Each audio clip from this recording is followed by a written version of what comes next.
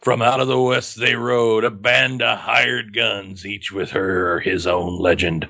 Doc Stephen Howland, the Gingold Kid Janusz Strepek, Daniel Hurricane Berg, Hot Lead Jeffrey Arbo, and the two-gun Callum McCauley, the five faithful spoilerites. Taking, and this one goes out to them. The Major Spoilers podcast covers news, reviews, and of course spoilers, and goes into details about the topics discussed. So if you haven't read, listened, or watched the items we talk about, you might want to come back later.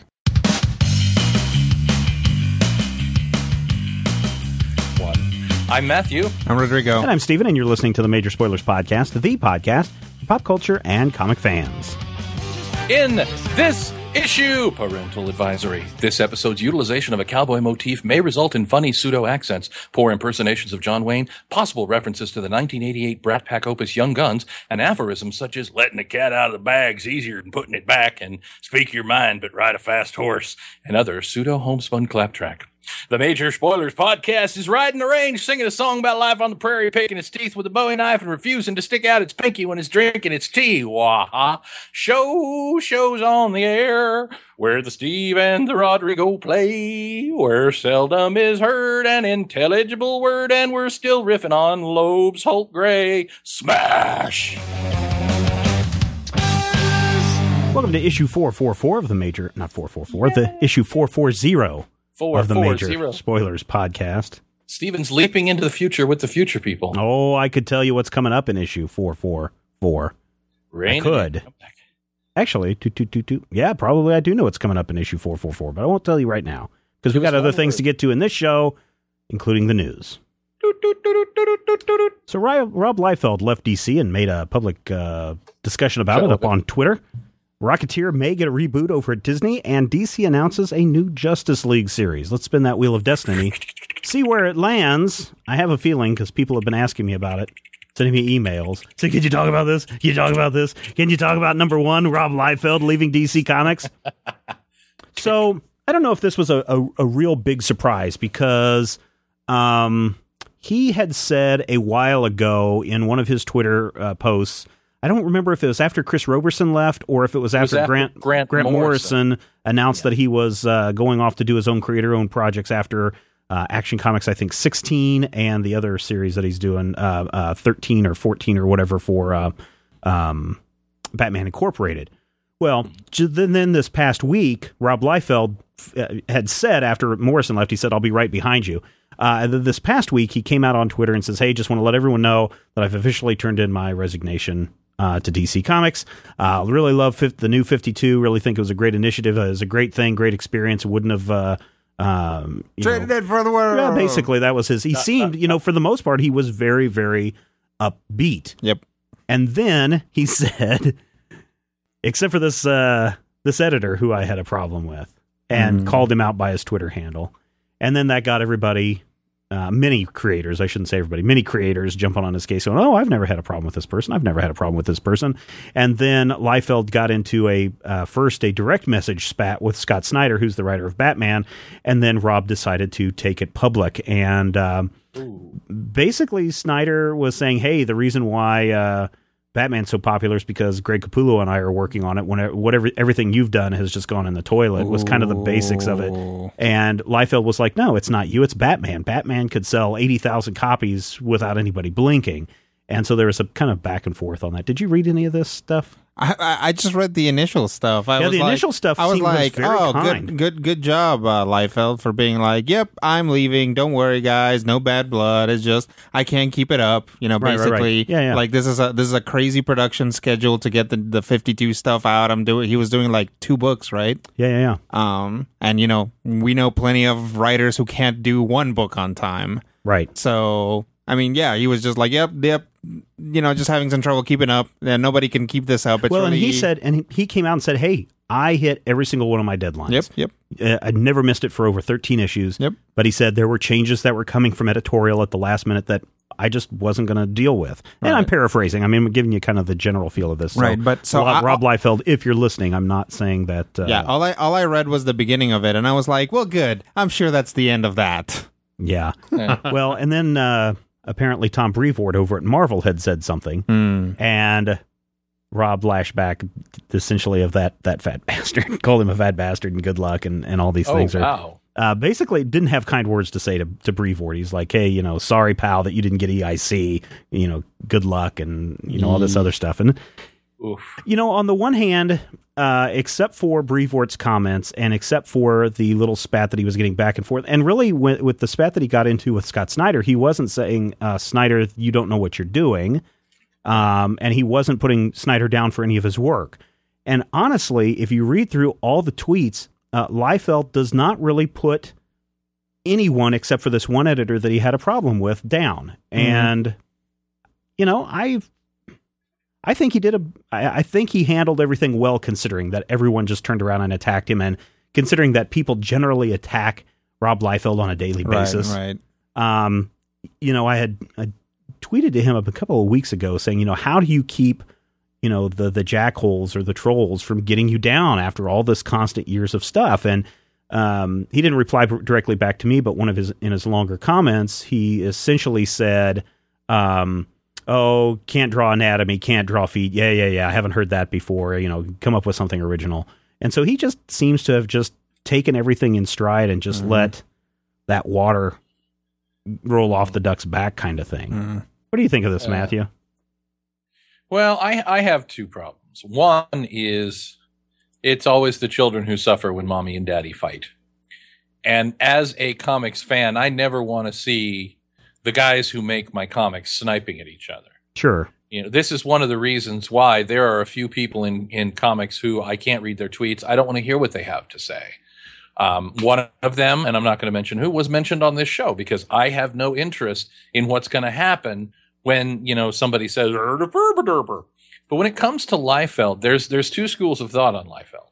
Either Rob is an incredibly smart and canny self-promoter who knows how to get people, get people talking, get people going, get people saying, well, hey, Rob didn't do anything wrong. Or Rob is really completely unaware of what's going on in the world, and he just kind of blunders into the universe like Herman Munster and derp-de-derp-de-derp. Either way, it's not something that I really want to see. I'm not, let's put it this way. The 3 books that Rob took over are the 3 books of the New 52, the only 3 books of the New 52 that I've never gone back and revisited. Since he took over, or you read an issue of his and said that's enough? Well, I read an issue of Savage Hawkman before he took over, and then he took the next issue. I'm like, nah.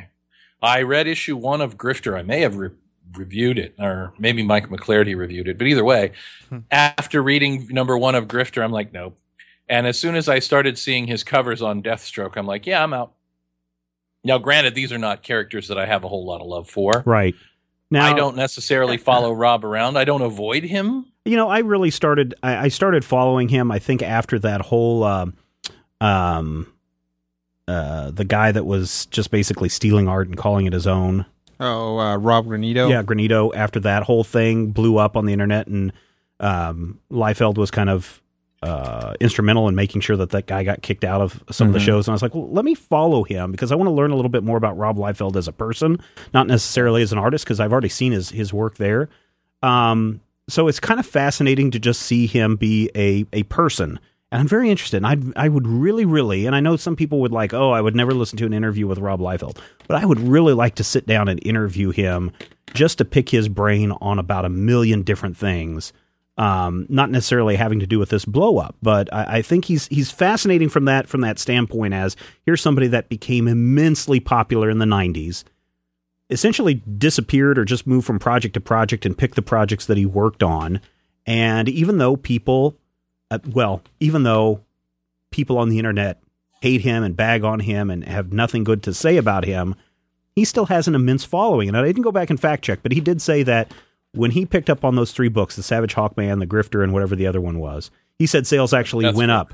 When he got on the title, the sales went up. I don't doubt it. I believe that.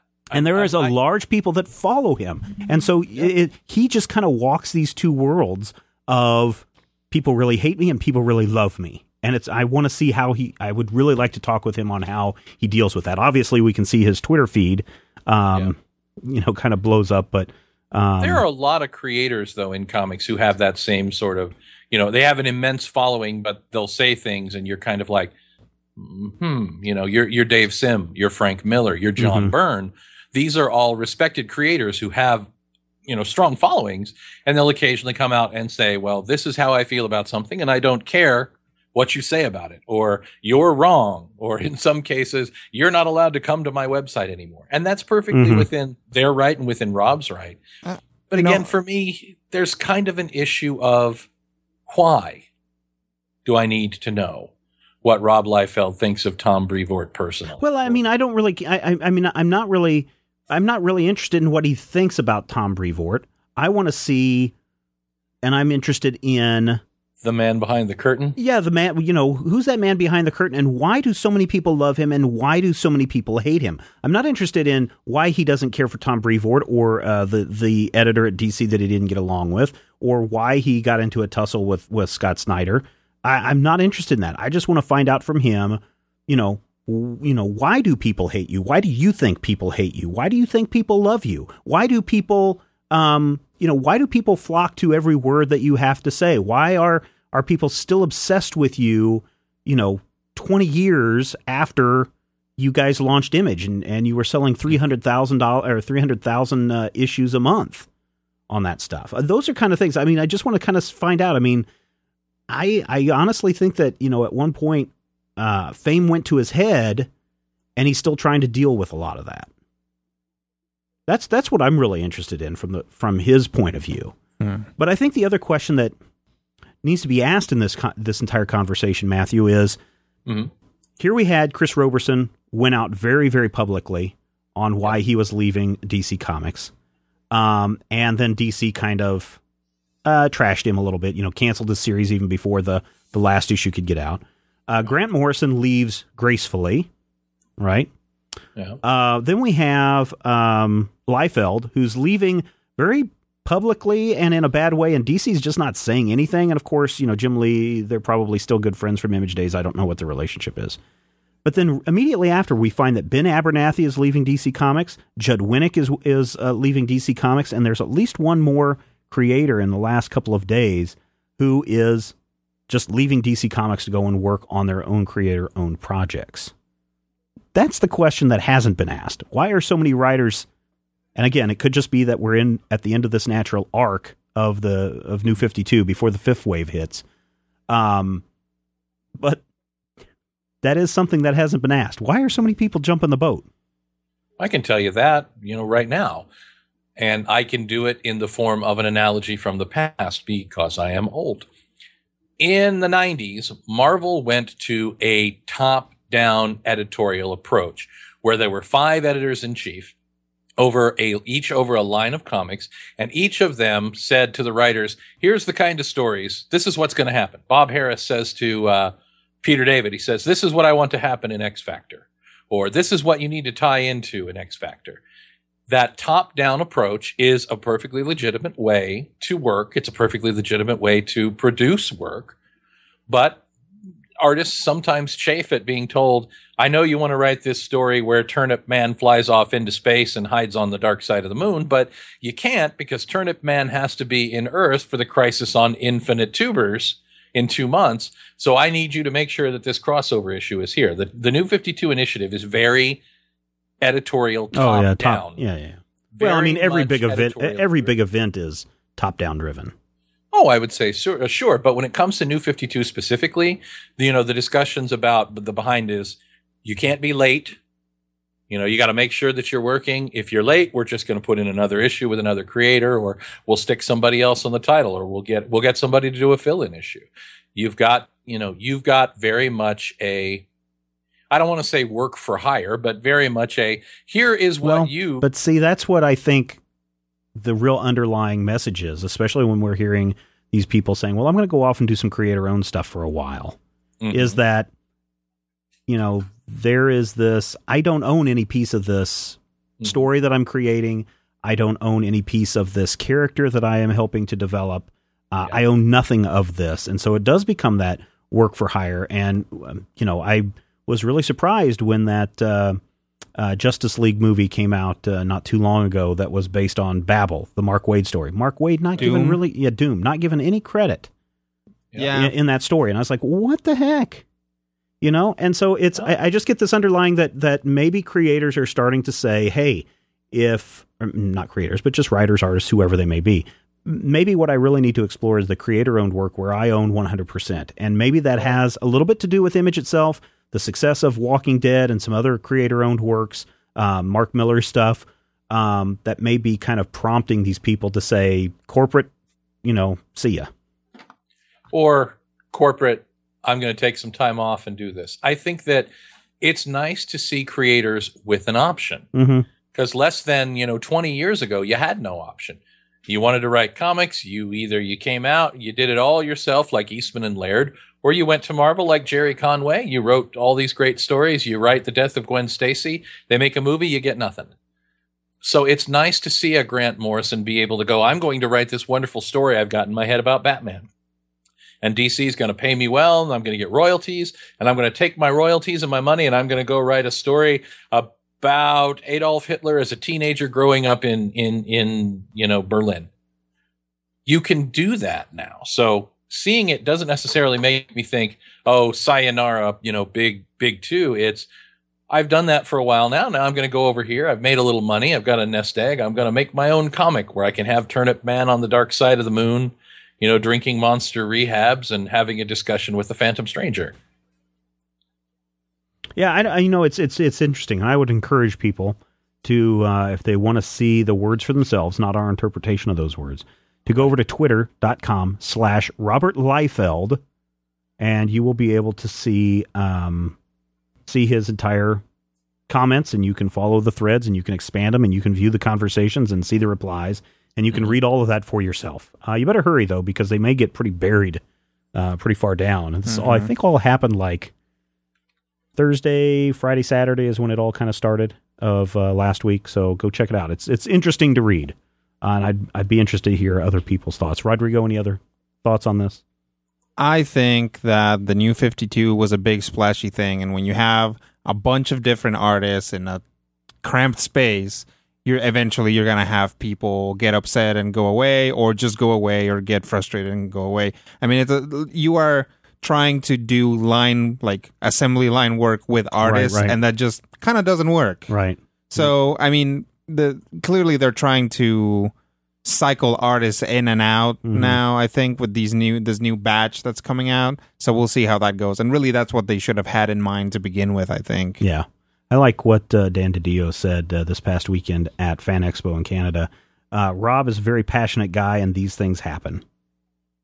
There you go. So, which is that to me is a very classy way to deal with the fact that people have misconceptions, opinions, disagreements, but feeding into it doesn't necessarily help. So that's cool. Yeah. All right. So some lessons that can be learned, listeners. We want to know what you think. Head over to majorspoilers.com and share your thoughts. When we come back, reviews. How to get a Major Spoilers shout out. If you want to get a personalized shout out at the top of the show, all you have to do is the following steps. Number 1, visit majorspoilers.com. 2, click on the Make a Donation button. 3, donate $10 or more to the cause. 4, sit back and relax and hear Matthew butcher your name and say something cute about you. Major Spoilers, bringing the good stuff since 2006. Thank you, everyone who has contributed. And please, more people contribute to the cause because it helps us do some great things. And I guarantee you next week, many of you will be jumping up and down, rejoicing over fascinating news and twists and turns and plot developments. Speaking of twists and turns and plot developments, let's get to some reviews. Oh, you know what? People are asking, where is young Master Zach this week? Mm-hmm. Zach decided that you guys were not important enough to be graced by his presence. Oh, slander. Wait, who's saying where's Zach? Because I forgot there was a fourth guy on the show. So Zach went to Red Rocks this today to go see Mumford & Son in concert. Oh. So I hope he's having fun. Do you know what this means?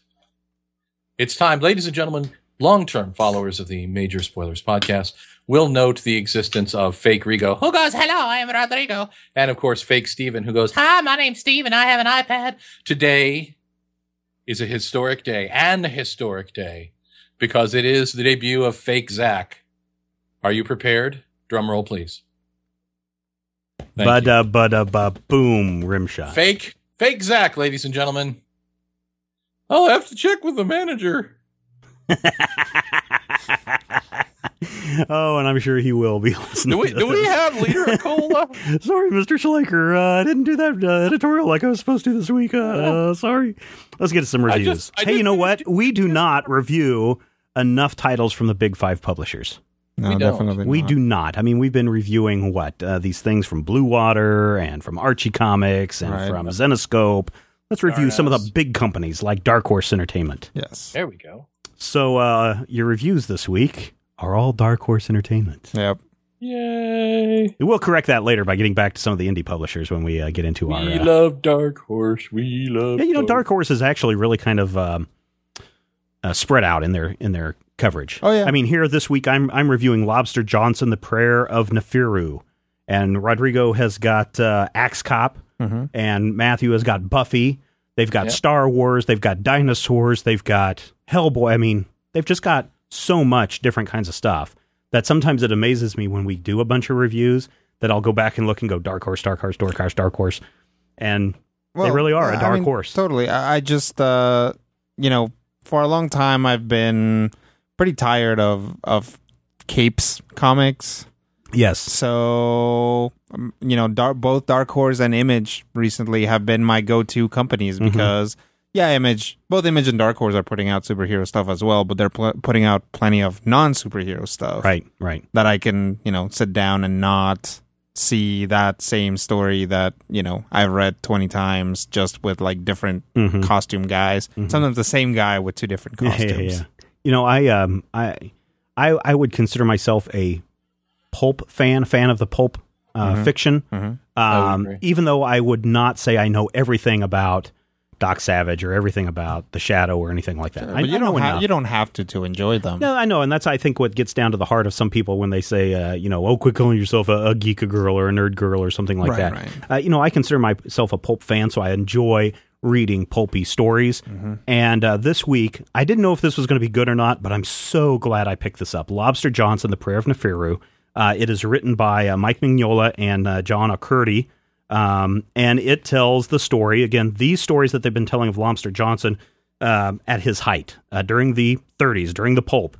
And what makes this issue so great is that, of course, the Hellboy universe is populated with the supernatural. But one of the things that I've always talked about, and I've probably mentioned multiple times on this show, is that up until 1945, with the first nuclear bomb detonation, magic was really prevalent. But then after the bomb went off, you see this in Carnival and you see this in a bunch of other stories of the time. After that, everything is all science. This is that magical, pulpy time period in this story. And one of the things that kind of stands out when we talk about that time period is fake mediums trying to take advantage of people. Everything Egyptian is very popular during this time period. And this story, someone has stolen a mummy, and the Lobster Johnson goes to investigate. And sure enough, there is this woman who's pretending to be Nefiru, but she's otherwise known as Wilma Kazan, a nightclub performer, owner, cocaine dealer, accessory to murder. And Lobster Johnson is just like, you're a fake. This is fake. Quit trying to bilk all these mobsters out of their money.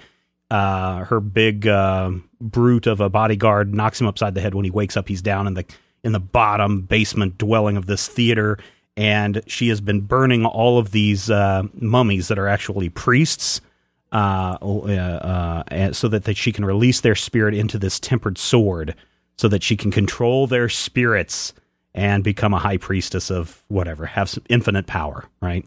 Well, of course, it all goes horribly wrong. Lobster Johnson breaks the sword, which releases the spirit. He uses the sword to stab the big brute guy. The spirits drag the woman into the fire pit and burn her alive. And the big brute guy turns into this kind of hulking monster mummy kind of guy. Mm-hmm. And it ends basically with Lobster Johnson showing that technology is always going to prevail over magic by grabbing one of his grenades and just blowing the thing up. And that's how the story ends. It's just this, it's got everything that a pulp story would have. It's got this supernatural aspect. It's got this horror aspect of it. It's got the adventure aspect of it. What's going to happen to our hero? It's got some, some very cliched lines that you would find. Take that, kind of, you're prepared to die. You have suffered the wrath of whatever. And then it's really, really good. I just found myself caught up in this story, and it reads so quickly. That I really love the story from that aspect. I could read, 12 of these kinds of stories a year and not be tired of them. The art by Wilfred Torres, colors by Dave Stewart, who I'm starting to really follow Dave Stewart as a... It's a nice thing to do and a tasty way to do it. I love his work. I'm really starting to follow him as a colorist because he shows up all over the place as a colorist, and he does a phenomenal job. And the art in this issue, I think, is just wonderful as well. Top to bottom, story pacing, it hits me right up in the interest area that I really like. The art is good, the story is good. I'm giving this one 5 out of 5 stars. It's a $3.50 book. Wow! But it is well worth the admission price. And granted, Lobster Johnson is not a big Hellboy character in the sense of the greater Hellboy community, right? But he is an important character in that universe, in his pocket of the universe. And this was just wonderful. I loved it. I'm going to go back and read it again, probably about 3 more times before the weekend. So. Have you read a lot of Lobster Johnson? He's only, he appeared in the Hellboy series in that one time. And then we've had a miniseries of him that's a flashback. And then another miniseries, I think that was in like Dark Horse Presents, is where they serialized that. And then we've got this one shot. So there's a lot of, there's not a lot of Lobster Johnson out there. Right. But it's what is out there is really good. I have a HeroClix of him. I have that one too. Maybe I gave that one to you. Oh, you probably gave me 6 of them. Yeah, because I remember I dumped a whole bunch of HeroClix off at your door. Everything you gave me, it's like, here's 15 thugs and a hooker. And also some HeroClix I found. So 5 out of 5 for Lobster Johnson, Prayer of Neferu one-shot. Go pick it up. Let's take a look at a book from, Dark Horse Comics. Oh, nice. That'd be awesome. Axe Cop, President of the World, comes out this week. Right. So Axe Cop, President of the World, written by Malachi, who is, I believe, 8 years old. Now he's 8, yeah. And you can tell that, the stories are getting more mature. There's definitely a lot more... the monkey pooped himself. Yes. There's definitely a lot more... like the drama's a little bit more complex. People's families are getting kidnapped and things like that. In this issue, there's not a lot of Axe Cop. It's not. This issue is kind of a big setup for the bad guys. There are basically 3 groups of bad guys in this issue. There's a pair of robot brothers who want to be the evilest. There is a mad scientist who also wants to be the most evil. And then there are these aliens who kidnapped Goop Cop's family. Oh no, Goop Cop. And nobody wants to basically team up. Nobody wants to team up with them, so they kind of have like this counter plan against the other bad guys. It's if you take a step back and look at it, it's surprisingly complex, and it opens with a giant half cheetah, half Tyrannosaurus monster on a motorcycle fighting a giant gorilla. So. The artist, I forgot his name. Ethan. Yeah. He just keeps getting better and better. Like, if you look at early Axe Cop, it's solid. There's nothing wrong with it. Right. But there's such like comedic nuance to everything. And it's, he could be drawing anything he wanted. He could be drawing Spider-Man. He could be drawing Deadpool. He could be drawing anything, Batman. Right. He's good enough to do that, but he brings a real solid, like a real solidity to a comic that is just bounces off the walls like crazy. All in all, I mean, I really enjoyed it. I would give this, I'd give this 4.5 stars. We haven't gotten quite to the point, I don't think, where Axe Cop is president of the world, but I think that's probably... he's the president of the world. Is he the president he of the world? starts out, because at the end of the last series, they made him president of the world. Now here he is as president of the world, having to cope with world problems as far as superheroes coming and attacking, and apes that shoot volcanoes out of their butts. Right, there's just this great panel, because these robots want to get people to hate Axe Cop, so they turn into a giant Axe Cop robot and tear up the city. But nobody believes it, and there's this great headline that's like, "Giant robot attack fools nobody." That's a good one. So good. If you guys are not familiar with Axe Cop, we've reviewed some Axe Cop stuff here on the podcast, so you can go check it out. And definitely there's plenty of Axe Cop floating around on the site, and you just go to their website and check out Axe Cop. You'll get a kick out of it. Now, President of the World is a print only thing right now. Yeah. So you cannot find this on their website. So you have to go to Dark Horse or your local comic store, or probably find it in your iPad. Yes, on Comixology. Maybe on Comixology. Certainly, Dark Horse has their own standalone app that you can get. So go check that out. All right, Matthew, it is up to you to round up our review by covering something from I don't know, maybe Dark Horse. I could do Dark Horse. Yeah, that'd be great. No, wait. Okay, I'll do some Dark Horse. Are you sure? Yeah. We don't want to put any pressure on you to do Dark Horse. Let's do Dark Horse then. Dark Horse it is. Right, okay. It was if it's a choice between Dark Horse, and Dark Horse, I'm just going to split the Gordian knot and go Dark Horse. Buffy the Vampire Slayer season 9 has many, many colons in it, and I'm not entirely sure if the title of this book that I'm reading is Buffy: the Vampire Slayer: season 9: Spike. No, I think it's just Buffy the Vampire Slayer: Spike. Spike. Well, the indicia on the book just says Spike number 1, and I think that's probably the coolest way to deal with it. Spike, for those of you who don't know Buffy the Vampire Slayer, is one of the vampires that Buffy fell in love with at somewhere along the line. He's the cool one. He's the one who actually has a passable British accent. There is nothing worse than David Boreanaz trying to be Irish, by the way. Go back and look at some of those episodes, because damn. In any case, Buffy the Vampire Slayer recently had a pregnancy scare in her book where it turned out she wasn't pregnant, she was just a robot.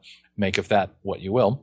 In this issue, Spike is dealing with the fact that when Buffy had her panic attack and wasn't sure what she was going to do because she thought she was pregnant, she called on him for help. And he thought that meant she loved him. And it just turned out that she was desperately in need of somebody. And so Spike has gone off by himself. Spike, of course, is a vampire from the 1800s whose character is pretty much defined by 70s punk, who wears a cool leather jacket and also pilots a spaceship full of alien bugs for some reason. I have yet to read an explanation of why Spike has a spaceship full of alien bugs. I can't verify whether one has actually been put into print, and I kind of like it better that way, because Spike is a character who's all about mystery. But in any case, this issue starts with Spike being sad and depressed and flying his spaceship to the dark side of the moon. Yes, he makes a Pink Floyd reference, which is awesome. And he talks about Roger Waters and, gets drunk, hiding on the dark side of the moon and dealing with heartbreak, even though his heart hasn't beat since 1879. And it's fascinating throughout this issue to see the Spike voice. And it's very difficult to do a Spike voice because if you've ever seen the show, James Marsters talks very specifically. And he has this really, really, really, passable English accent. You can hear Spike's voice in every page of this book, especially at the point where his alien bug slaves start figuring that something has to change. And one of them is like, I have ordered them to listen to me. And they take him to the solarium, and they open the doors on the solarium, and they let in the sun. Notice, vampire. And Spike is like, no, we're all going to die. And then, of course, we get some strange bit, and it turns out that the bugs weren't trying to kill him. The bugs were trying to cheer him up based on an ad they saw in a Vanity Fair magazine that Buffy left behind. Nah. So they made a beach on the solarium with 3 little Coronas in a bucket and a deck chair. And they polarized, this is funny, we've polarized the solarium with necro-tempered glass to filter out the spectrum of sunlight harmful to vampires. That panel right there, that panel is worth the $2.99. Just the bug telling the undead vampire that they found a way to filter out the part of sunlight that will dust him. That right there is my $3, and everything else is gravy. There's some fighty in this issue. There's a strange menace on the moon, and someone seems to want Spike's ship. But what it really breaks down to is the sight of Spike still wearing his big leather jackboots like he always does, and Bermuda shorts, sitting in a deck chair and talking to his living cockroaches, some of whom are wearing leis and grass skirts. Mm-hmm. Yeah, it's a really fun issue. I think this is a 5-issue mini, and as the character is trying to be shaken out of his depression and his funk, I think that the story has to really be fun. The story has to really do that for us as readers as well. We're dealing with the fact that this character has deeper emotions than he ever wants to admit, and that's fine. But then we get to a point where it's like, okay, I'm going to beat you to death with this broken beer bottle, and we're going to have a big fight on the moon. And it's fun. I would say 4.5 slices of meatloaf. Not a perfect issue. Artistically very good. Spike never has issues. There are some problems at the end when we meet the threat, where it's the standard issue, oh, here's a big, bad, terrible person threat story that feels very familiar. It ends with a nice cliffhanger. It's very well written, very well drawn.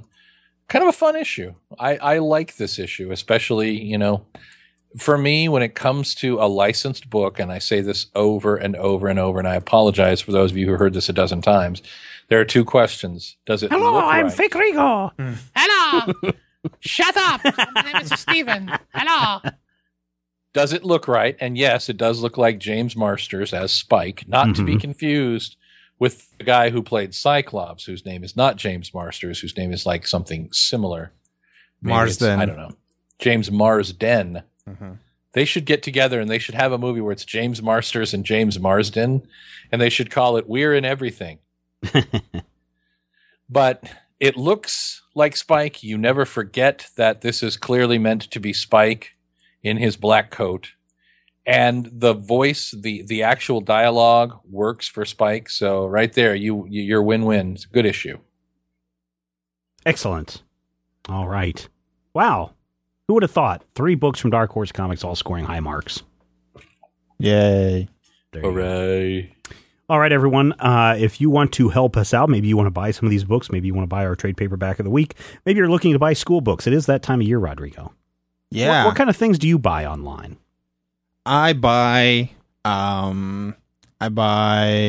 things, and then I buy things to keep them in. Like little magic cards and little magic card sleeves that then have to go into a magic card box that then go into a magic box, like a bigger card box, case, and then which goes into like a backpack. It's like a little nesting. Yes, it's like Russian dolls of nerdiness, or if you collect them, like Russian dolls. It's like Russian dolls. Matthew, what do you buy online? Pretty much anything I can find. The other day, I think I told you I bought the new case for my phone. Oh yeah, the cassette tape thing. Yeah. I haven't really bought anything this last month or two because, well, I have no money, and I wander around with no money. And the people say, "Do you want to buy something?" I say, "Yes," and they say, "Here, it's a $12," and I say, "I have a 43 cents," and then they send me out for sounding like a Chico Marx, which is not good there. Okay. I don't know why I'm talking like that, by the way. Literally, I've slept 7 hours in the last 63. It should be an entertaining show. People are buying, what are people buying? People are buying cars, televisions, all sorts of things from Amazon.com. And if you're going to buy something from Amazon.com, it's getting close to the Christmas holiday season. Might as well get ahead in your shopping and buy now. Head over to majorspoilers.com. There's a link to Amazon.com. Click on that link, buy your products just like you normally would. Same price as you normally would pay. Only difference is we get a little bit of that Amazon money. Amazon's got so much money. I mean, they're building distribution outlets all over the place. Yeah. They really need that many Isn't distribution that outlets? what the curiosity is there to do, to build an outlet for Yes. Amazon on Mars? Yes, exactly. So, yes, that's exactly what it's doing. So, listeners, if you want to help us out, keep the lights on, keep the site running, keep the show going, all the shows running, all you have to do is go over to majorspoilers.com, click on that Amazon.com link, and help the economy. Help boost the economy by buying things today. When we come back, you know what? What? We're not ready to go to the when we not? come back. Not You yet. know You know Why? what? We're ready. Why? Why? It's time. It's time, Stephen. Really? For the millions. What time in is it? attendance. It's time. Well, it could be 1955. It could be 2015. 1.21 gigawatts.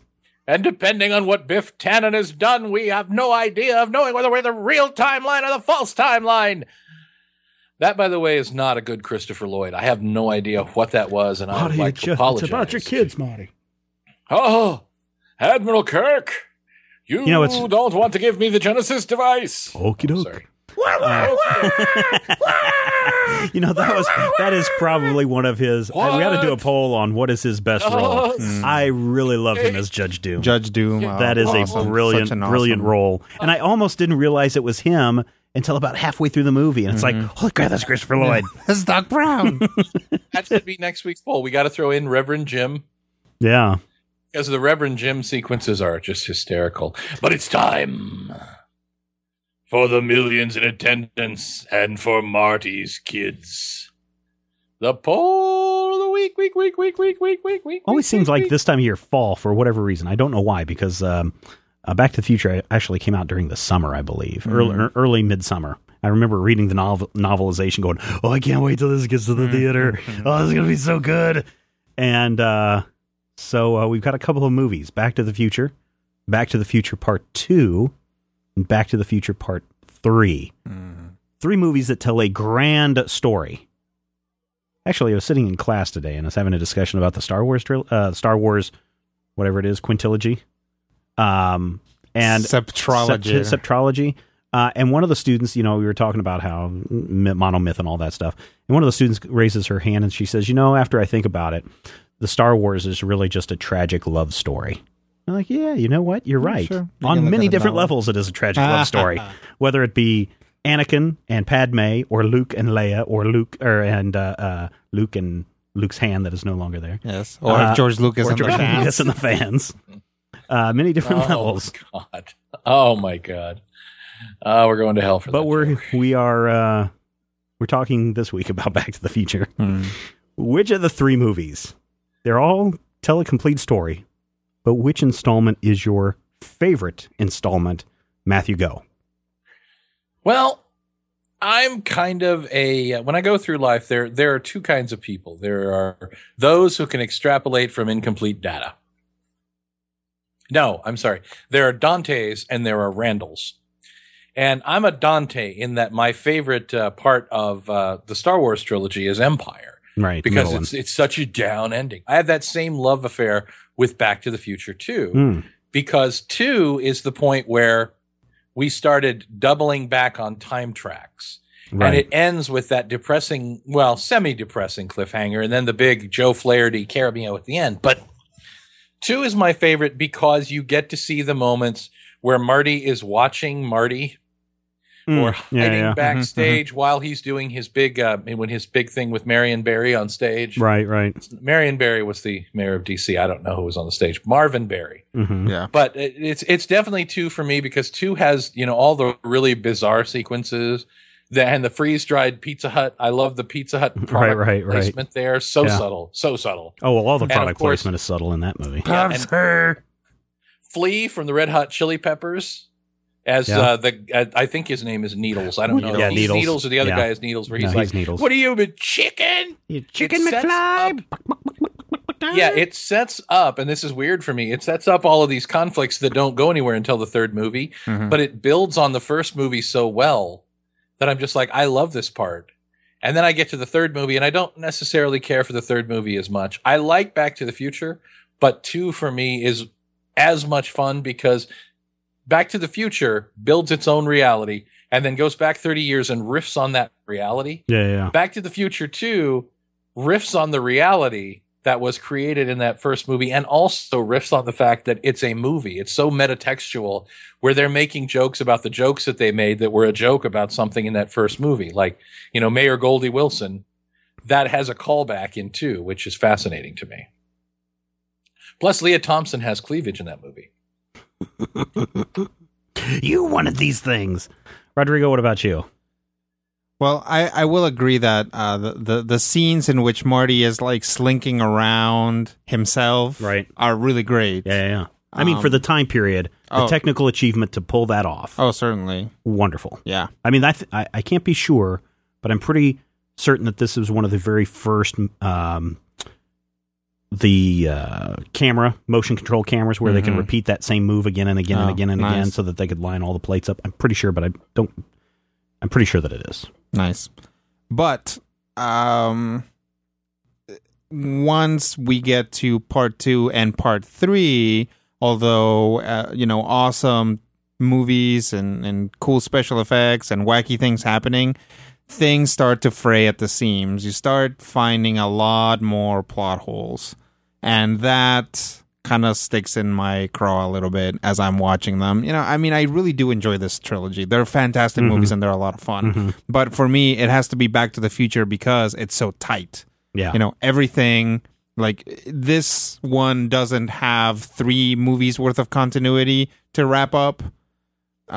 So everything that happens is completely self-contained, and I think that makes for a tighter narrative. So I'm going to have to go with Back to the Future. The very first one. The very first one. So I correct myself here. The first large-scale application of motion control was in Star Wars Episode 4, A New Hope, 1977, so that they could do more of the spaceship stuffs. Makes sense. Yeah. And Zemeckis shaking his fist. Yeah. All right.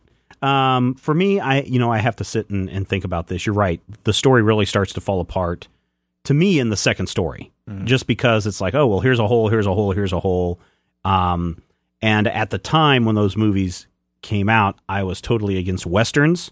So part 3 was really a bitter pill to have to go to the theater and watch. And it really, it was more of a love story. It was a love story, not an adventure. Here's Doc Brown going nuts over what's her name, the teacher. Yeah. And then Clayton. Yeah, Miss Clayton. Or Claymore, whatever. Clayton and then and Marty having to realize that you don't have to punch somebody in the face just because they call you a chicken, which really wasn't introduced until the second film. 2. Yeah. Which really kind of felt forced, and I really didn't like that in either of the two, because it's like, well, we never saw that and I have to go back and I'd probably have to go back and reread the novelization, because there may have been something in the novelization that kind of touched on that. I seem to remember maybe something about it, but it wasn't in the big screen. It wasn't. Yeah, well.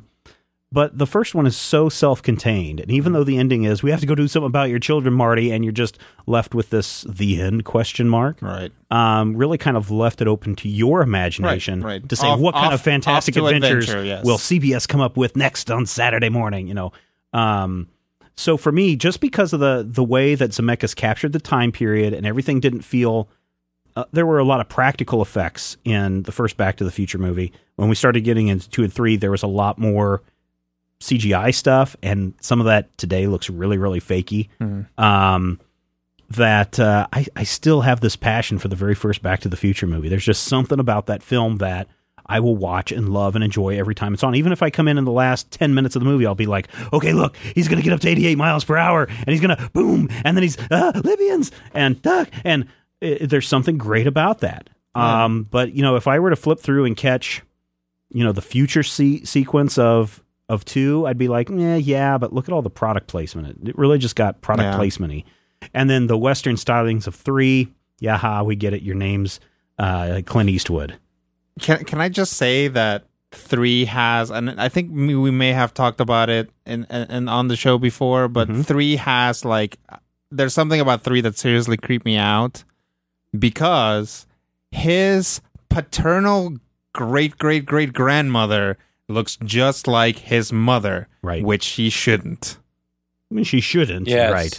But there's that family resemblance. Yes. But she's not of the right family. If there is a family resemblance, there's a problem. I know. Yeah, or they're royals. Yes. Well, that could be it too. The Yes. Royal Time Travelers. Yes, they're Lannisters. Idea when cousins marry. So, Matthew, we've given our answers. How does the rest of the major spoilerite universe weigh The in? spoilers have spoken. 167 Sean Connery impersonations currently in play. Vamp for time, while your computer updates the site. 68%. And expectedly so, of voting Back to the Future, the original movie, the favorite. 26% looking at Back to the Future Dose. Only 6% saying Back to the Future 3 is the favorite.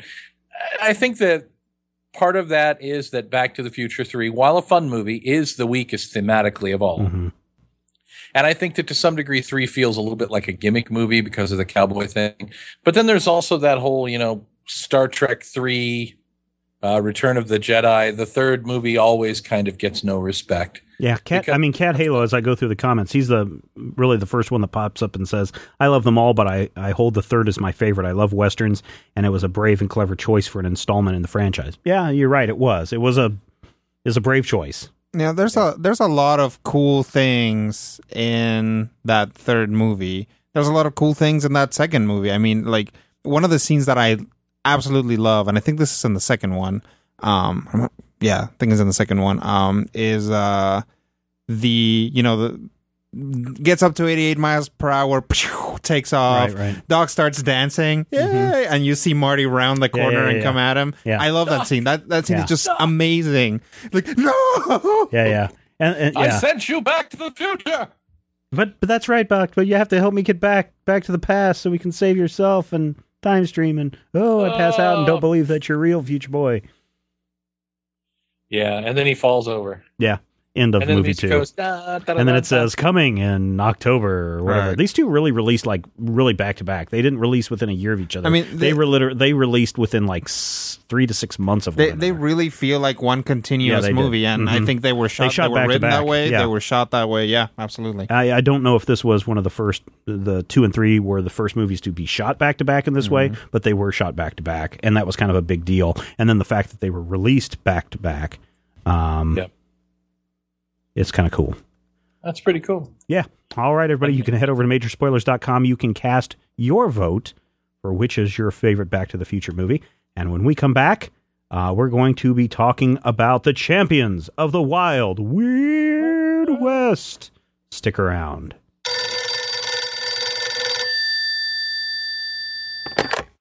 Hello, Major Spoilers. This is Andreas Frank calling from the far side of the world.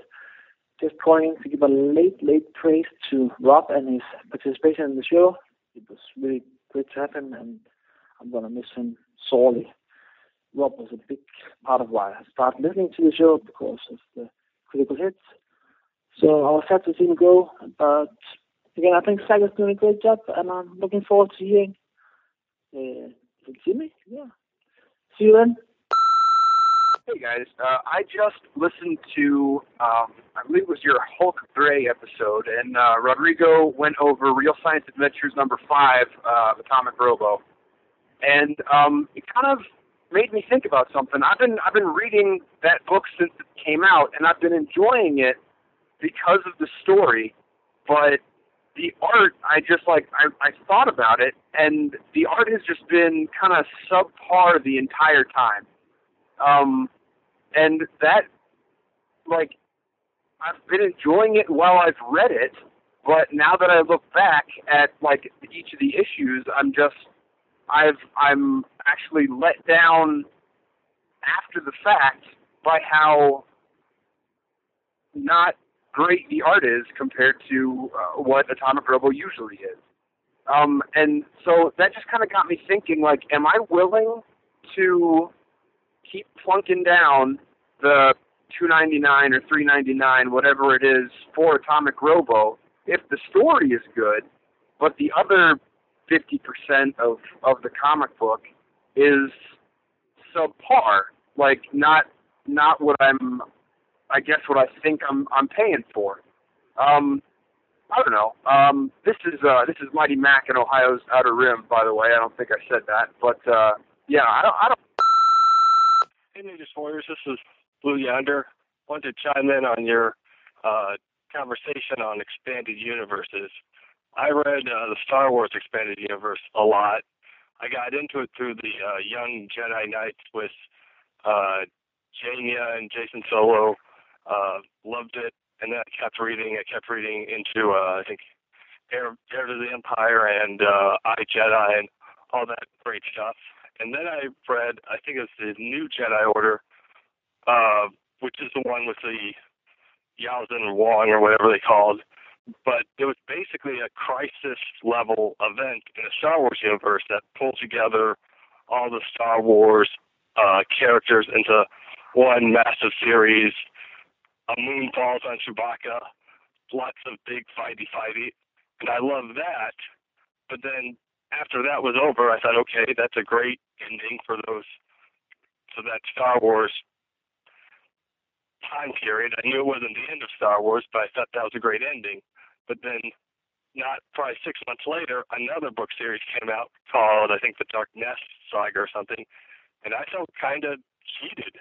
I felt like that was too much, and then it kept going. You had Jason Solo going to the dark side, and now we're in, I think, Fate of the Jedi, which I imagine may or may not link up with Star Wars Legacy, that comic written by John Ostrander. So I kind of have to concur with Matthew. Sometimes it's a good thing, and sometimes it's too much. I think every writer needs to ask themselves, when is the end really the end? Keep up a good work, Major Spoilers. I'll keep listening. Bye.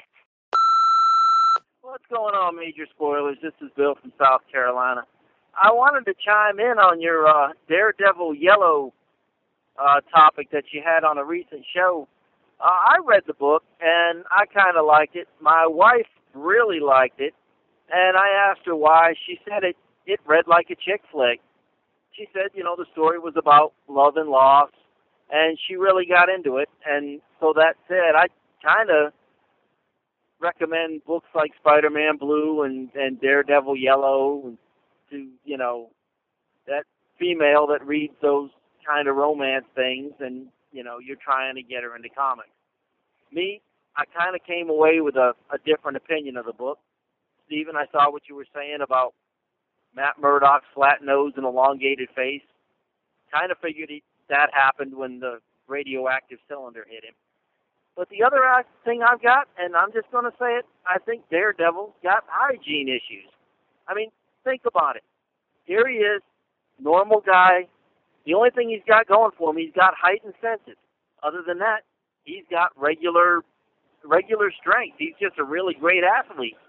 So he's up there flipping around on the building, doing all these acrobatic moves, and those roofs are not the cleanest places in the world, by the way. He gets off after about 30 minutes. He's got the smell. He's got the smell real bad. And what does he do? He puts on his outfit right over his Daredevil costume and walks in the office. And then there's Karen looking at him saying, "Oh, poor Matt. He just needs somebody to take care of him." Yeah, I think she probably thinks he needs somebody to show him where the shower is. But anyway, that's the way I'm feeling about Daredevil. I can't figure it out. He's got super senses. He's got super smell. He's got to know how bad he smells. If you're going to tell everybody you're not Daredevil, you shouldn't smell like Daredevil. I'm just saying. But that's my 2 cents on Daredevil. If anybody can answer that question on why he doesn't smell and nobody catches on, I'd appreciate that. I'll talk to y'all later. Till next time, make mine Major Spoilers. Thank you, everyone, for calling in. And remember, if you'd like to share your thoughts or comments, or you want to contribute to the Major Spoilers podcast, you can contact us, Matthew, at the Major Spoilers hotline. That number is... We haven't done this in so long. Wow, I forgot. That's okay. I screwed it up the other day, too. 726. Oh, just talk over me. Yes, 785 727. Okay. You want me to stop talking? 8 5 7 27 1939. The Major Spoilers 785 727 1939. The Major Spoilers. Stop talking over me hotline. Also want to give a shout out to our sponsor, Tweaked Audio, at tweakedaudio.com. 4 different styles, 6 different colors, really great sound. Have you used the microphone yet, Rodrigo, on yours? I haven't gotten around to it. I'm sorry. I'm not good at product testing. Engineered for durability, noise-reducing design. If you head over to tweakedaudio.com and buy one of these headphones, when you check out, if you use the code MAJOR, you'll get 30% off your order. You know that easy, 30%. You know what I liked about the Tweaked Audio headphones? What's that? They do have that kind of noise reduction thing going, which I like because I like cutting out the AC in my house, which I have to have on because it's super hot here right now. But wearing big noise canceling headphones is uncomfortable for me because my ears are shaped weird. They're like shaped like elf feet. Elf feet? Yes. Okay. So, the toes are interesting. Yeah. So, and I can wiggle them too. It's freakish. But yeah, having those earbuds that actually cut out some of the noise is actually really, really nice. Yeah. All right. Thank you, Tweaked Audio. tweakedaudio.com. This week, instead of reviewing something from Dark Horse, we would review something from Arcana Publishing. And Arcana or Archaea? Whatever. This is Arcana. Okay. Yeah, Archaea is the CHAI. This one is CANA. Right. Oh, hence the name. Yes. They're different because of the spelling. Exactly. But they're both powerful figures on a Scrabble board. Yeah, if you can get the triple word score, yes. Champions of the Wild Weird West by Mike Nelson and Eric Hendricks, with art by George Kablamicus.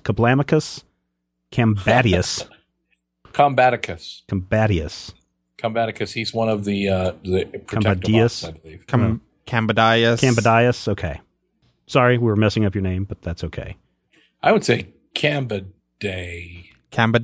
So imagine if you are someone sitting on a podcast and postulating one time many, many years ago, you know what would be awesome? Steve, hang on. I got to be right back. Hang on.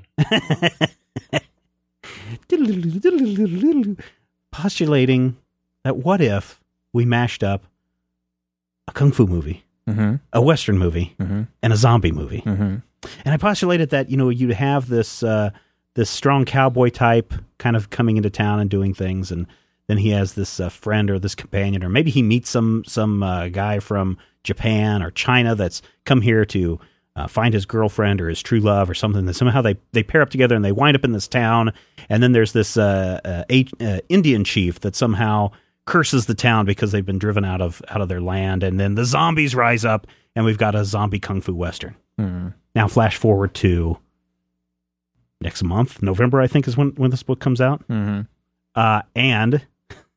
it's almost got all of that in it, and it is kind of freaky.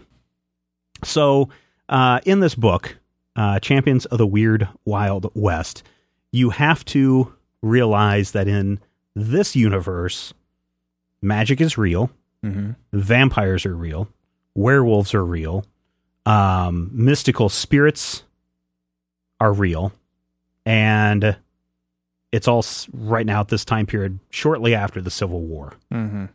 And we are introduced to a fellow from Japan who is in America trying to find his beloved, the woman that he's in love with. And as you might expect in a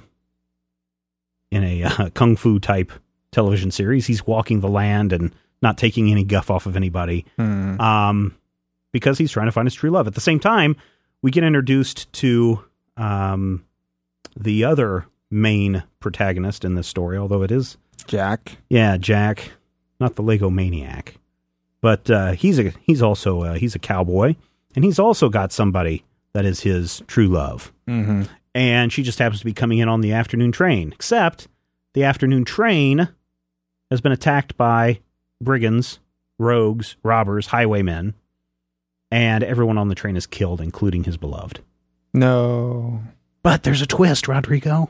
And Matthew, if Matthew's still there, he may not be. He may actually have said he had to legitimately run off and do something. I think he did. Oh, okay. Well, maybe he'll jump back in here in just a second.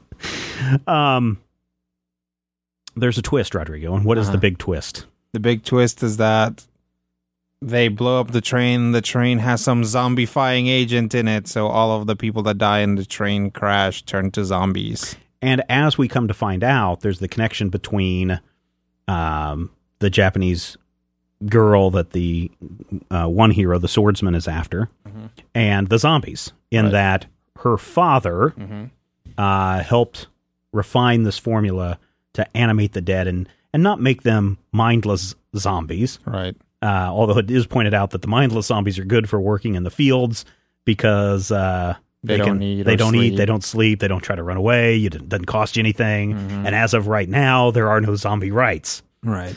And so what they're trying to do is make intelligent zombies to what we can assume is to have an army of the undead. And so these two stories kind of mash together. And this is kind of where it got weird. I mean, up until the point where the train crashes and the train's attacked and the zombie juice gets out, it reads just like a straight Western. And then from there, it kind of goes a little weird. Yeah. Because all of a sudden it becomes very mystical. And we find out that Jack Bonham, is an adventurer and a practitioner of the occult. He is, I mean, this book kind of reads like Buckaroo Banzai in the Old West with magic instead of science. Yeah. And I found that rather interesting. He and his champions of the wild, weird West. Right. He's got a whole posse of people that help him out whenever he needs it. Yeah. He's got the civilized savage, Ulysses, who was a born Native American, but who, I guess, was raised by the white man and is civilized. Right. He's got the preacher, who, when it comes to vampire fighting or zombie fighting, has got his little flasks of holy water, splashes them out on people. The rebel, who's a rebel soldier, right, who is trying to come to grips with everything. And then we get introduced to a couple of other characters in the piece, and we'll talk about those guys here in just a few minutes. Now, did we ever figure out if this was like the second volume of this story? This is the first volume. Okay. So, in addition, Rodrigo, to these main characters, which make up the champions, there are some other characters, or at least a character that I found kind of interesting in a weird sort of way, and maybe, Matthew, weigh in on this. The Gray Gun. Yeah. What about I like him? That. Why do you like him? Well, I'm used to reading Westerns originally as comic book stories.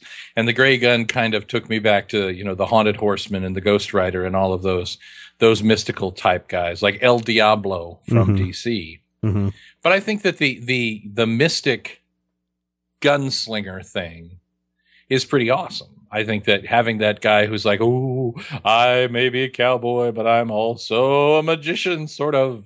I kind of like that, and I really like the way this character was played. Very sneaky, perhaps too sneaky, because I got confused in this issue. Oh, you remember the guy?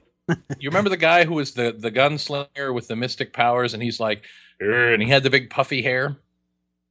Yeah. There was a point in the issue where I thought he was the Gray Gun out of costume, because he talked about, we meet the Gray Gun and then we have the big thing, and then we meet this character and he talks about how he learned his mystical trade and how he learned to, use magic to fire guns.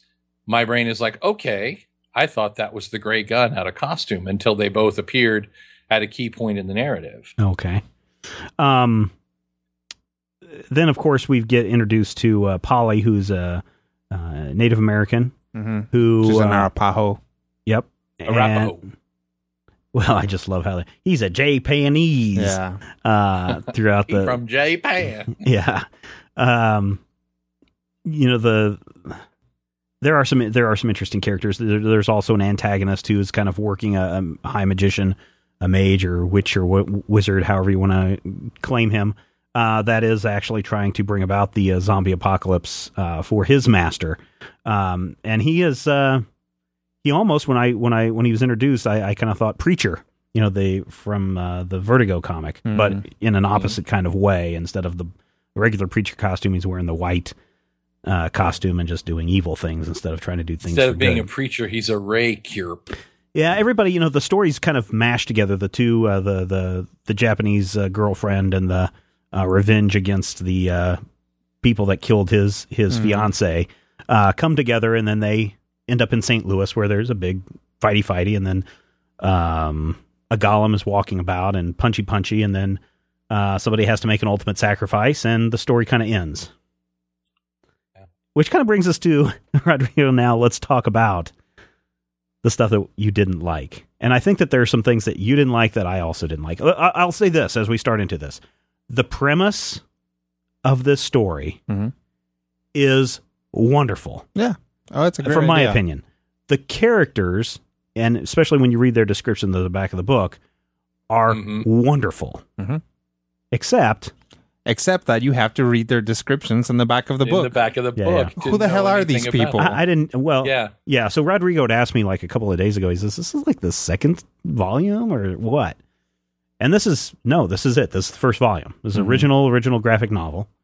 And I don't know. We've talked about being dropped in the middle of a story and just expecting to know these people. And I had mentioned kind of earlier about how these are kind of the Buckaroo Banzai, the Banzai Institute, and the Hong Kong Cavaliers of the Old West.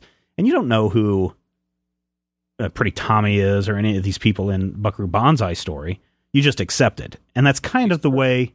Perfect Tommy, I'm sorry.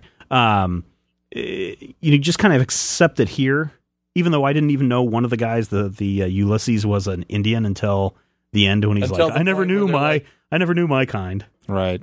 Yeah. I never thought I'd see Ulysses wearing feathers. I'm like, wait, who's Ulysses and why is it remarkable that he's an Indian? Yep. I mean, stuff like that. I mean, we get introduced to Jack and we get introduced to the swordsman, whose name I just totally The swordsman. blanked on. That's always, they just call him, he never gives his name. Taro, yeah. Taro, that's right. Taro. And the first time that we see him and his Hong Kong Cavaliers, they're at a train station. And I thought that those guys were just extras talking to him at the train station. And then later on they show up again. And I'm like, oh, these are characters. Yeah. I mean, there's a lot of that going on. There are characters that get a treatment. So Jack, you learn about him. You don't really learn everything about him. Well, no. But you learn a little bit. You learn like the amount of time spent on him leads quite you a to bit. be like, Right. okay, this is an important character. The swordsman, the gray gun, the Indian girl, and the death slinger bad guy. Yeah. They all get some amount of treatment. But there's a lot more characters that are kind of like interacting back and forth with each other and, you know, talking about the Kansas City job and things like that. And rather than coming across as, oh, these characters have a history, to me, it came across as, I should know what is happening already. Right. Like, there is very little talk about the setting of this world. Right, until it's thrown upon you. Until it's thrown on you, and then you kind of see characters not reacting as crazily as they would normally. And then later on, you figure out that the main character can do magic stuff. Yeah, because see, it's really weird. Like I said, it starts out as your mashup of East meets West. Then you throw in the zombies, and you're like, all right, Kung Fu Zombie Western, Steven rules. And then all of a sudden, they're talking about the bad guy and how he gave 2 silver coins to travel across the Mississippi River. You know, in the essentially the river Styx, to go and battle demons on the other side. It's like, what? It's in that second chapter that suddenly the entire universe gets flipped on its ear to where this is very mundane type stuff, even though a lot of people are still suspicious and wary and don't really know much about it. I think there are some things that it may be, you know, our Western, well, I won't say unfamiliarity, but our lack of heavy duty Western, because the characters that I didn't have, you know, a feel for at the beginning are kind of Western stock characters. Holling, the rebel soldier who still runs around in his grays, and the drunken preacher. Now, here's the thing: when I started reading this, I'm looking at the character and the way he's drawn with his whiskers, and I'm like, is he supposed to be a Hasidic rabbi? And then he started throwing holy water, and I'm like, nope.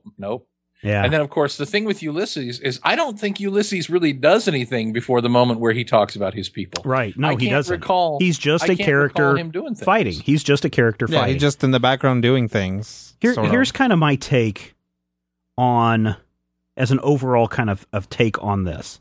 As I said, it's a great premise. There are some great characters.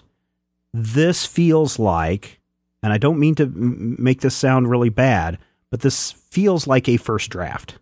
This feels like I've been given a lookbook of what this universe is about, because the storytelling is very choppy. where we're just jumping back and forth between all of these like powerful scenes that are coming out, but we're not given those in-between parts that connect these scenes together, which I think is really valuable. And so the whole storyline just seems very choppy. First we're here, now we're here, now we're here, and boom, oh, pow, pow, zombies, kill my father, the end. And that's kind of how this book read. If this were to be reworked, redeveloped, tell us the story of how these guys met or the Kansas City job or whatever. Right. You know, when... Or don't, but spend some time talking about why Matt Damon's character's here and why, you know, Brad Pitt's character's here. Right. This really needs some fleshed out. This needs to be a fleshed out book. And I think that there's a lot of potential if they ever decided to go back and tell a second story.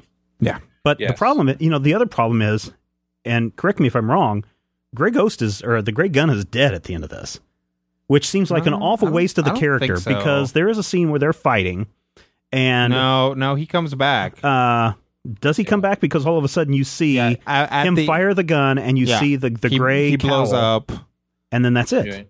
Yeah, but later on he comes back at during the epilogue. There's a page of him like walking around the Shadowlands or something like that. Maybe he's gone beyond death. Right. The only thing we know for certain is there's a long road to travel, and we see the Grey Gun walking through. You know.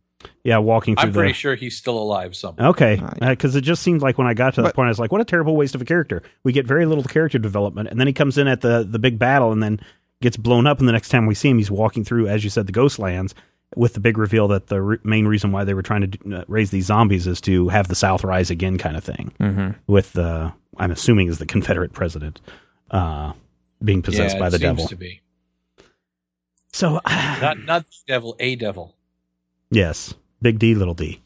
What other problems did you have? Well, I mean, you know, the pacing of it is really choppy, like you said. So it's like Jack's fiance dies in the middle of this. He buries her and then kind of every once in a while talks about how he's mad that she died, but it's like his fiance just died, you know, like there's very little treatment of it. You know, Jack is kind of like he's good at everything and he just kind of rolls with it the whole time.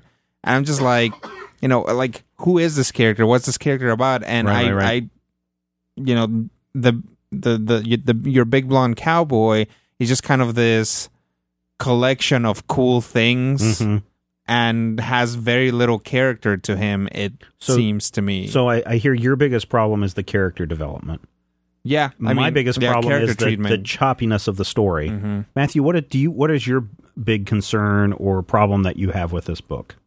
My problem is that, like so many excited writers, there's so much that they want to get on the page and so much that never quite makes it onto the page, to the point where part of it feels like it's just kind of and did I tell you this? And did I tell you this? I like the story. I like the breakdown of it, but it seems like every single page is something new. You know, we start with Akira Kurosawa walking the plains, and then we get into this whole, you know, bit where it's like East meets West and the Samurai Jack, and then all of a sudden the magic and the zombies and the Glaven, and there's so much, to the point where the moment where, you know, Ulysses says, "I never knew my real people," that's kind of emblematic of a little bit of the storytelling. They're so excited to get the stuff out that I feel like they may have put too much in this first, 5 chapters. They may have put so much in trying to get so much on the page and so much of their cool concept out that they may have overloaded this particular story. Artistically, I thought it was pretty cool. It reminded me of Powers, Michael Oming, however one pronounces that. Yeah, I didn't mind the art. I thought the art was actually not bad. Yeah, it had a good style to it. I mean, it worked in a lot of different ways. As you said, there may be some character confusion between the Grey Gun and one of the bad guys, or maybe that one guy is actually an Indian. But I mean, honestly, like a couple sentences would have fixed that. I hate to keep harping on this, but if I was the editor, if I was editing this, somebody handed me and said, "What do you think?" I would say, "Take out the Grey Gun. Do not even include him. Bring him in. Like, clearly you mean to write more of these characters. just bring him in later. Like, there's no reason to give him any treatment on this. All he does is show up and say, look how cool I am, and then disappear, right? Take that out and spend that time that you were going to do talking to the Rebel and Ulysses. And this can be kind of a bigger problem, I think, but I get the feeling with a lot of these smaller publishers that you've got this one chance, right? Rodrigo, you have this one chance of having this graphic novel. You've got a pretty good premise. Great premise, I think. You've got some good art. You've got this one chance. Maybe you're not going to have a second chance. Maybe there is nothing beyond this. Maybe there is. Maybe they signed a 3 graphic novel deal. I don't know. But I have a feeling that when you as a creator are given this one chance to impress us, to get really high sales, it's this or nothing. That's where you get into these problems, Matthew and Rodrigo, where we're trying to jam so much into this confined amount of space. We maybe don't listen to our editors, or maybe this is what the editor said. Maybe there are no editors. Maybe there isn't. How involved do you think Arcana is in this stuff? They're probably they probably take the pitch. This was edited they might read the manuscript, and if it's good enough, they might just move forward. Edited by Amanda Hendricks, who I'm going to guess is somehow related to the writer and creator Eric Hendricks. But I think when you get that one chance and you try so hard to impress everyone with your one great impression, that you do kind of overdo it, and you're looking at the big picture and not the little bits that keep falling out. And I think that's what's happened here is character development, plot pacing, story choppiness, all kind of fell apart as we tried to give you this big universe in 112 pages. And you've got this one chance. If there, unfortunately, I don't think this book is going to sell enough. Maybe it will. I don't think it's going to sell enough to where they'll say, you know what, let's go back and revisit this world again. If it is great, I'd like to see them refine and develop. But I think that this was that one chance with this universe. And that, that does make the question. It begs the question of, if you have only one shot, one opportunity to lose yourself in the music the moment you want it, did these creators actually have an obligation to get as much on the page as they could? No, they didn't, but they wanted to make this I can't say this is what they wanted to do. I feel like this is what they wanted to do. They wanted to make it as big and impressive as possible so that you would say, I want more of this. Right. And that way they would get that gig number 2. Yeah. I mean, there are very few ideas in this book where I would be like, that's a bad idea. Right. Like, everything about it is really good. Everything that they bring up is really good. Like, you read the back of the book descriptions on the characters, and it's like, I'd like to find out more about that guy. Yeah. But again, I think you're right. I think, maybe you get one shot and you want to put it all in there, or, we, like, as an expanded confederacy of fandoms, comics, sci-fi, all that stuff, fantasy, etc. People have really started to really praise that seeding technique that writers do a lot of the time. They put stuff in the first chapter, and then in the second chapter you don't hear about it, but and the third chapter, there it is, and it's so good, because if you remember stuff from the first chapter, you're like, oh, that's cool, I found that out.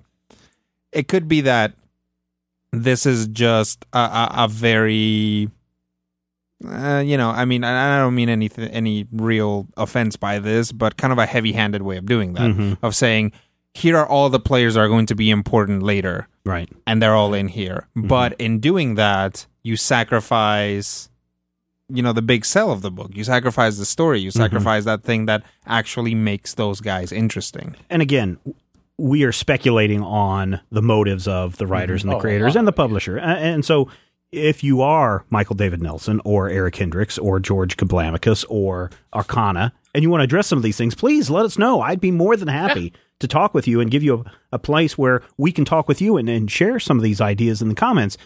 My other fear beyond just this is my one chance to make a big impression is that this is my one chance to make this a movie pitch. Yeah. Because this, again, as I said, feels like a lookbook. Here are all your big action sequences that are going to happen in this movie, and cowboy zombie western. And if this were being played as a movie pitch, oddly, I think I'd be okay with it, simply because the things that we're playing with here, there are a lot of interesting ideas. And the execution comes across as sometimes, here's an idea that I really had that I liked, and here's another idea, and I don't have time to flesh out the first one, so we'll go, look at that cool idea. There are some really great set pieces in here. The bit, and this kind of caught me by surprise, the bit where Jack is sitting and playing poker with the death dealer. Yeah, and they're doing the tarot thing. And then he pulls off his hat, and he's like, it's really me, Jack. I'm like, whoa. I was surprised. That's a great bit. It's really me, Jack. Yeah. It was a great bit. And it played really well. The lady with the thing over her face, the veil over her face, is one of Jack's operatives, is kind of cool. I mean, like I said, there's a great premise. There are some great bits in this book. It just as a whole doesn't work for me. Now, is it just me, or did Holling show up with an army of undead Union or Confederate soldiers? He did. Where'd that come from? Well, see, that was one of those off-panel things where in between the farmhouse and back in St. Louis proper, he went off and raised an army of the dead and came to help do battle. That was something where I felt like the story kind of got short-sheeted. It was great to have that, it's the Battle of Feldor's Keep or whatever. Yeah. But yeah, that was cool to me.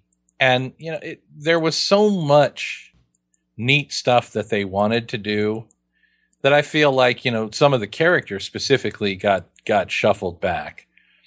But the fact that I get to the end, right, and they're talking about the characters, it's like his name is New York Jack, and I'm like, did anybody ever call him New York Jack? Nope. No, they didn't. That's why I think that's why it's so important that you have to read that back matter material, because that tells you more about what's going on. That should have put it up at the very first part of the book. That first scene where you see him and he stalks in and his spurs are jingling, somebody should have looked up and gone, New York Jack, we thought you was dead. Yeah. That would be great. And, just the one little line where it's like, this is Ulysses. Is he an Indian? Don't ask. It's a long story. Yeah. The moments that were there that were subtle, like where we first meet Gareth, the preacher, he's sitting there and they're like, are you 3 sheets to the wind? He's like, only 2. I like that bit, but it tells me he's a drunk.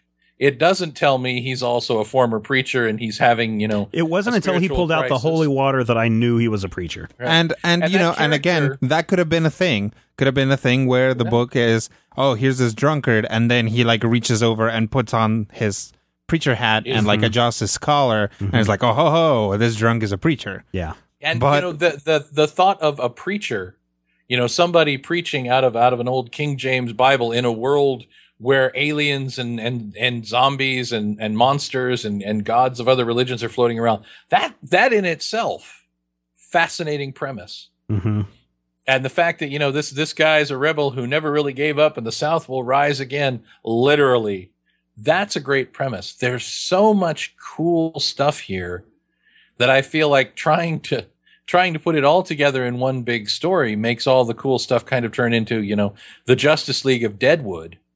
It undermines the reality of their Wonder Woman. Polly's moment with the spirits of her forefathers, her literal father. That's a great moment. It is. I mean, so this was released as a 5-issue miniseries, I guess, and then collected in this volume, which again comes out in November. I was trying to look and see if this was all ages. I didn't see anything that said what the age range was on this. Awful lot of decapitations from my zombie decapitation. So as Disney would tell you when you're killing all these Martians, not red blood. It's just fake alien blood. A guy definitely holds the charred body of his fiance. Yeah. So probably not all ages. Maybe it doesn't. That's what I was going to say. It doesn't look like all. It doesn't look like all ages. But let's get down to our bottom line, Rodrigo. There are a lot of good ideas here. Each of these volumes could have probably been expanded to, or each of these issues could have probably been expanded to its own volume. There's a lot going on here. There's really too much going on here. I'm going to say, if you want to flip through it and look at some cool ideas for your next Deadlands campaign, definitely pick it up. Otherwise, I would say pass. I mean, the art is okay, but it's not my cup of tea either. I really liked the idea of this story.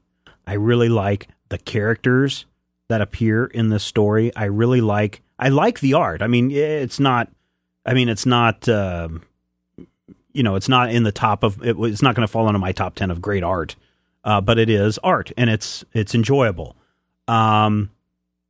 There's so much to like in here, but the execution just doesn't work for me.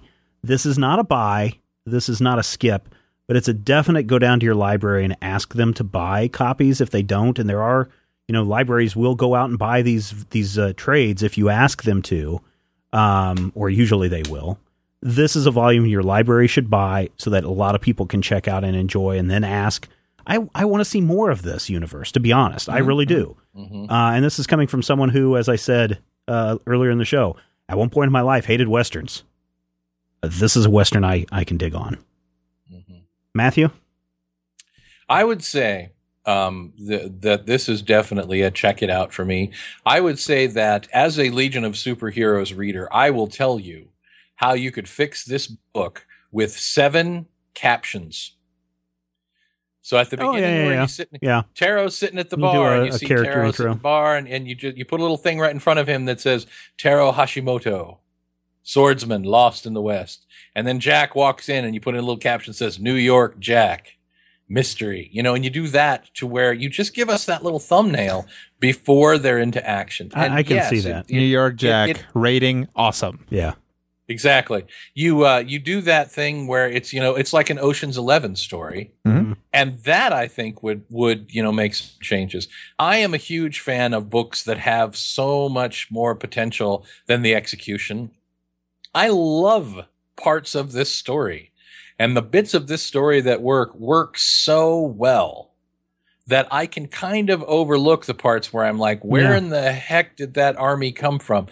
Polly chopping her father in the forehead, and Jack leading them through the cave and saying, all caves are the same cave if you know where to look. And then it goes dark and everybody screams, and then they're in another cave, and he's like, everybody all right? What was that? That's a beautiful scene. There are a lot of beautiful scenes in this. And then there are moments where it's just like, I want to get to that next beautiful scene that I love. So now Hollis has an army of zombie Confederates. Just roll with it. Yeah. So definitely check it out. This is a fun book. I like the art style. I like parts of it a lot more than others. And I wish I knew more about the supporting cast. Mm-hmm. Just a moment where, Ulysses has a little conversation with the drunk preacher. Other than talking about how awesome New York Jack is, mm-hmm. that I think that would be something where it's like, take that supporting cast, flesh them out, explain to me 3 pieces of plot. This book would be a must read. Yeah.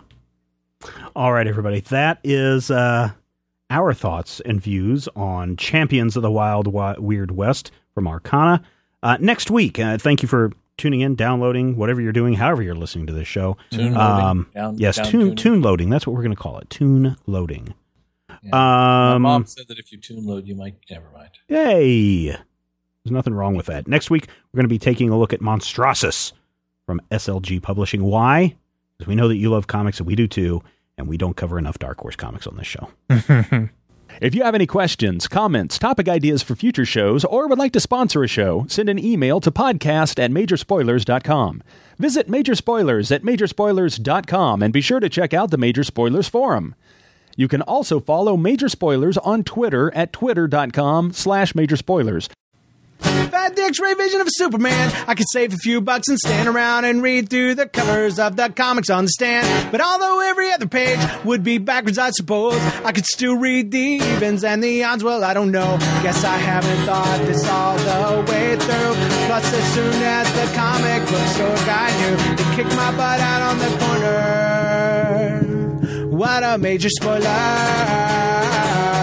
What a major spoiler! Think about a better way. If I was hulking green or gray, I could just bust through that brick wall, take their comic books away. But then the little me would deal with all the tanks and bombs and guns. Have you ever tried to read a series with all that going on? Guess I need to rethink this plan. How would I back and board my comics with such huge hands? Guess I already told ya. What a major spoiler. What a major spoiler. Yeah, yeah, yeah. What a major spoiler. What a major spoiler. thinks like a man of iron. I might not be surprised to find that I might actually have the heart cold to follow an entire storyline. But would I really even need to read up on all those escapades? I mean, who needs such distractions when your sister's such a babe? But the downside is such a beast. Being shot up in a fun bee in the Middle East with a gang sign throwing soldier. What a major spoiler. What a major spoiler. Yeah, yeah, yeah. What a major spoiler. Whoa, whoa, whoa, whoa. What a major spoiler. Major Spoilers is copyright 2012.